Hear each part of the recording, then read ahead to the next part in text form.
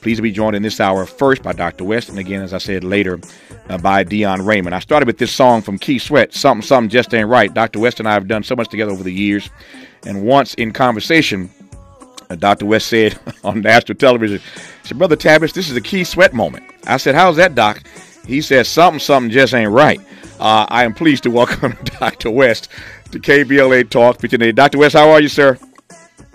Oh, my brother, it's always a blessing to be in conversation with you. I want to salute you, man. You've been a magnificent force for good, not just in L.A. and the country, but zeroing in on this situation with our dear brother Mark Ridley-Thomas, though, man. But I appreciate you having me on the show, and I just want to thank you for your magnificent work, though, man. You've been courageous, you've been consistent, and you've been determined to get the truth out, and that's all we want. That's all black people have ever wanted. We just want the truth, and the condition of truth is to allow the suffering to speak. No double standards. We don't want any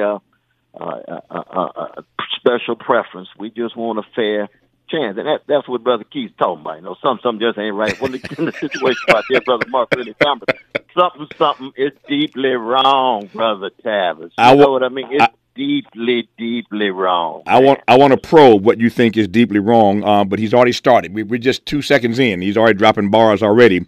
The condition of truth is to allow the suffering to speak. Powerful phrase. The condition of truth is to allow the suffering to speak. Let me start broad, and we will narrow our way in the 30 minutes that we have. So just a big question to commence this dialogue, Dr. West. You were there in the courtroom many, many days as a friend of MRT's. What are your takeaways from being in that courtroom every day? Take it away, sir.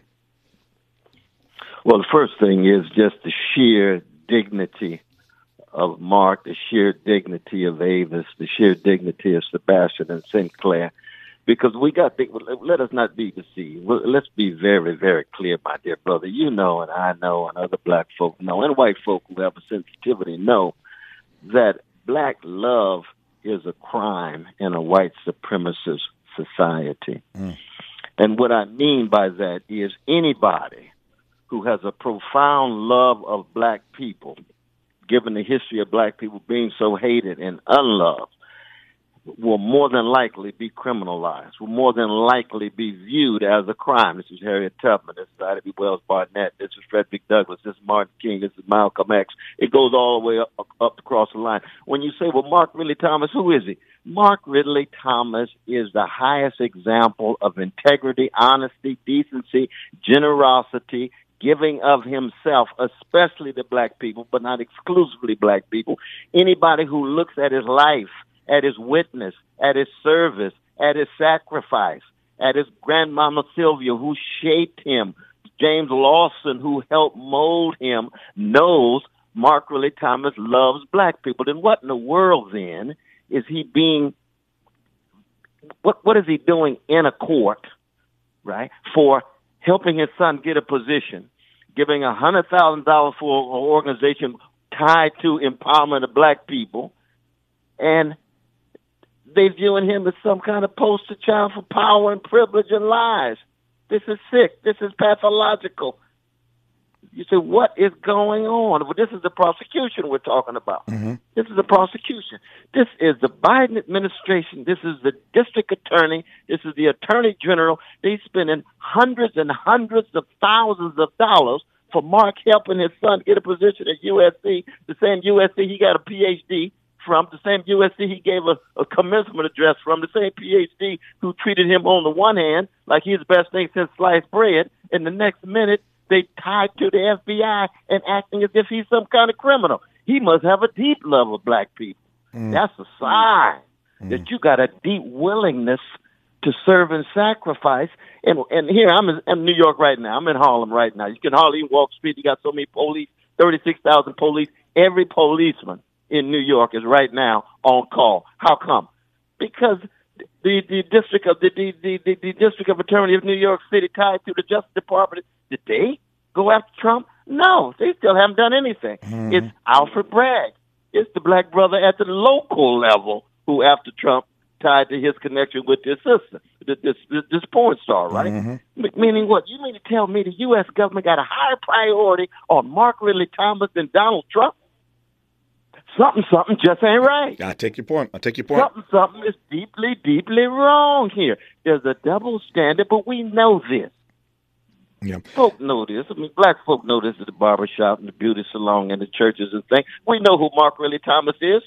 We're not going to change our position just because they think that somehow he's somebody that he's not. His heart and soul and mind and energy has always been rooted in empowering black folk wherever he goes. That's what Martin Luther King Hospital is about. Ask Charles Drew Medical School about. Ask all the housing. Look at the struggles against the homeless and so forth. So this is what is so deeply upsetting. When I sat there in that court, brother, I could hardly hold myself. Yeah. I could hardly hold myself. Man, when we come forward, I want to go right to the LA Times. There was a piece in the Times yesterday that I hope you saw. But you were in the piece in the Times yesterday. I was in the piece in the Times yesterday. Specifically, they were quoting me from the editorial that we're running every hour on our station about the case. So both you and I were in this piece yesterday. But what struck me about the piece was the way in which the LA Times, in part, and other publications have done the same thing. The way they've gone about reducing those who support MRT to a singular issue of race. That those who see this differently than the jury saw it, and they were confused. We'll get to that with Dion Raymond, trust me, later in this hour. But for those who are in defense of Mark Ridley-Thomas, the headlines basically said it all. They're in a city where corruption, I'm paraphrasing, in a city where corruption is run amok, Mark Ridley-Thomas is not being rebuked, but being praised by all kinds of people. And the Times was trying to understand that in this article yesterday. If you didn't see it, go find it. But they invoke Cornel West, they invoke Tavis Smiley, and the article, again, goes in a direction of reducing this to an issue of race. I was troubled by that. I want to get Doc's temperature on that when we come forward. You're listening to Dr. Cornel West on KBLA Talk 15. Conversations that matter.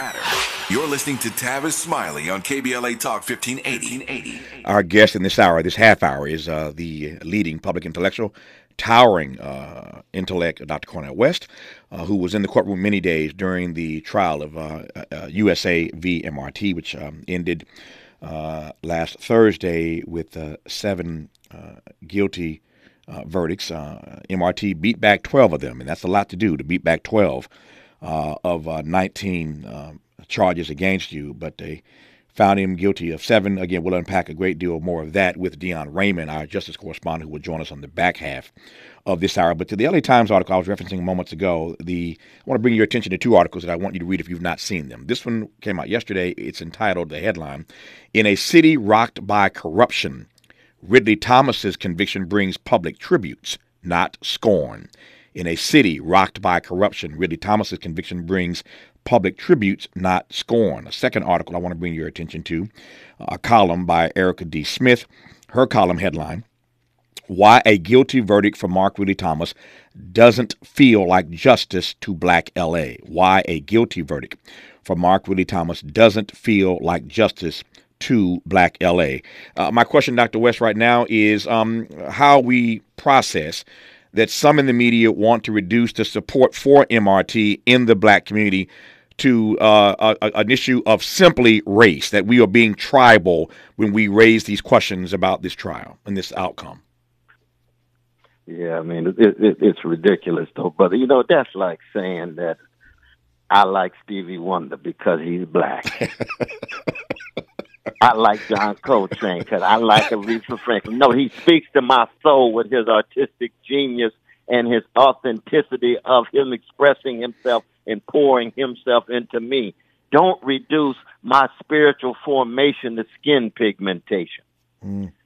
Mark Ridley-Thomas represents the highest levels of integrity, honesty, decency. I'll say it over and over again. I will pit any elected official in L.A., Chicago, New York that comes anywhere near his integrity, honesty, and decency. So that when you say, oh, it must be because you're black. No, I'm not supporting Clarence Thomas, Anna, because he doesn't accept that. He doesn't meet that level. Was I critical of Obama?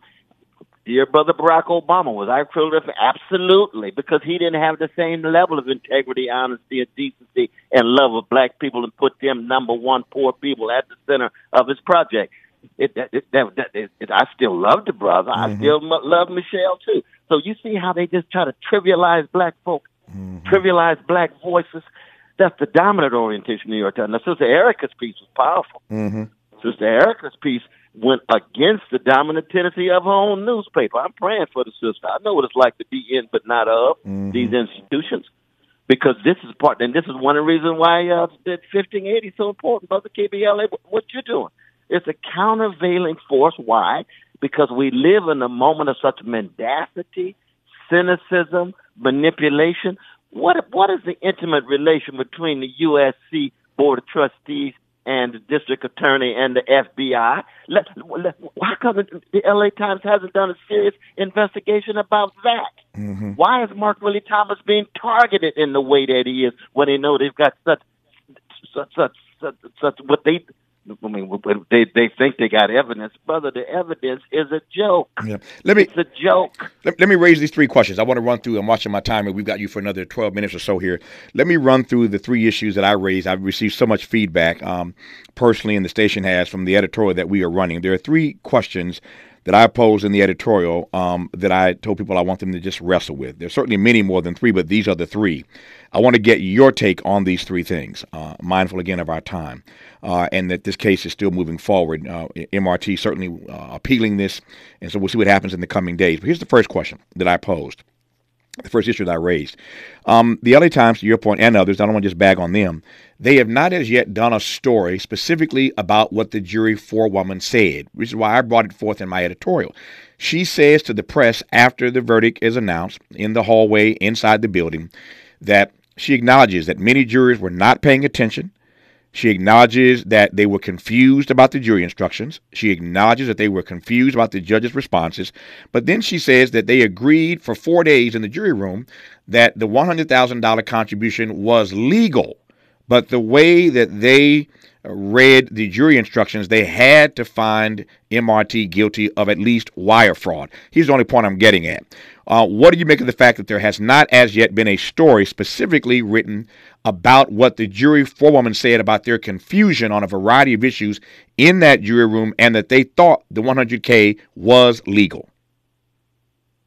But you think of the reasonable doubt criteria, though, brother. I mean, how could the head of the jury say what she said, and that not produce some reasonable doubt? I mean, if I'm on the jury, just hypothetically, and I'm going to be fair, I mean, everybody deserves a fair trial. Now, Trump deserves a fair trial. Mark Ridley-Thomas deserves a trial. You deserve a fair trial. I deserve a fair trial. Absolutely, no matter what.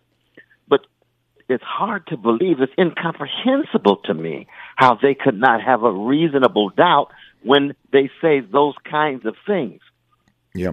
The second issue that I raised in the editorial is the one you put your finger on a moment ago, and that is the issue of USC. And I want to be careful here because we are, again, still learning more, and I suspect in the days to come we will learn even more about this.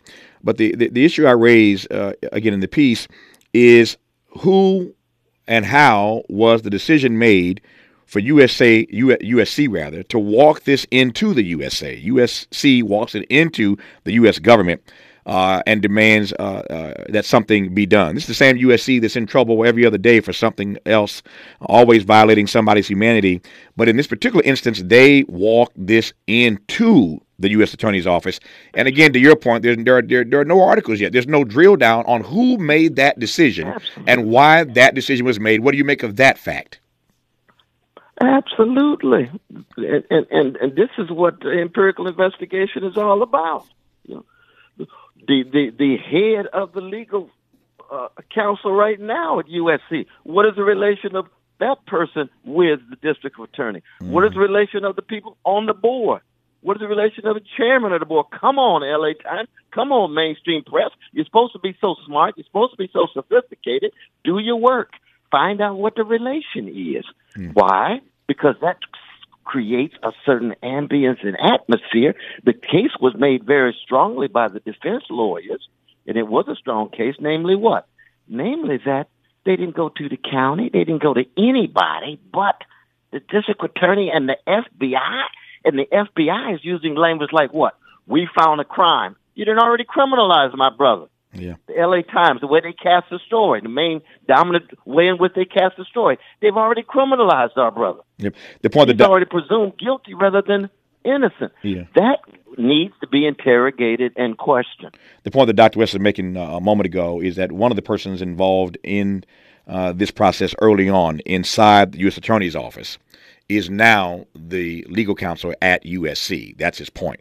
That somebody, one person, it's easy to find, you can Google it.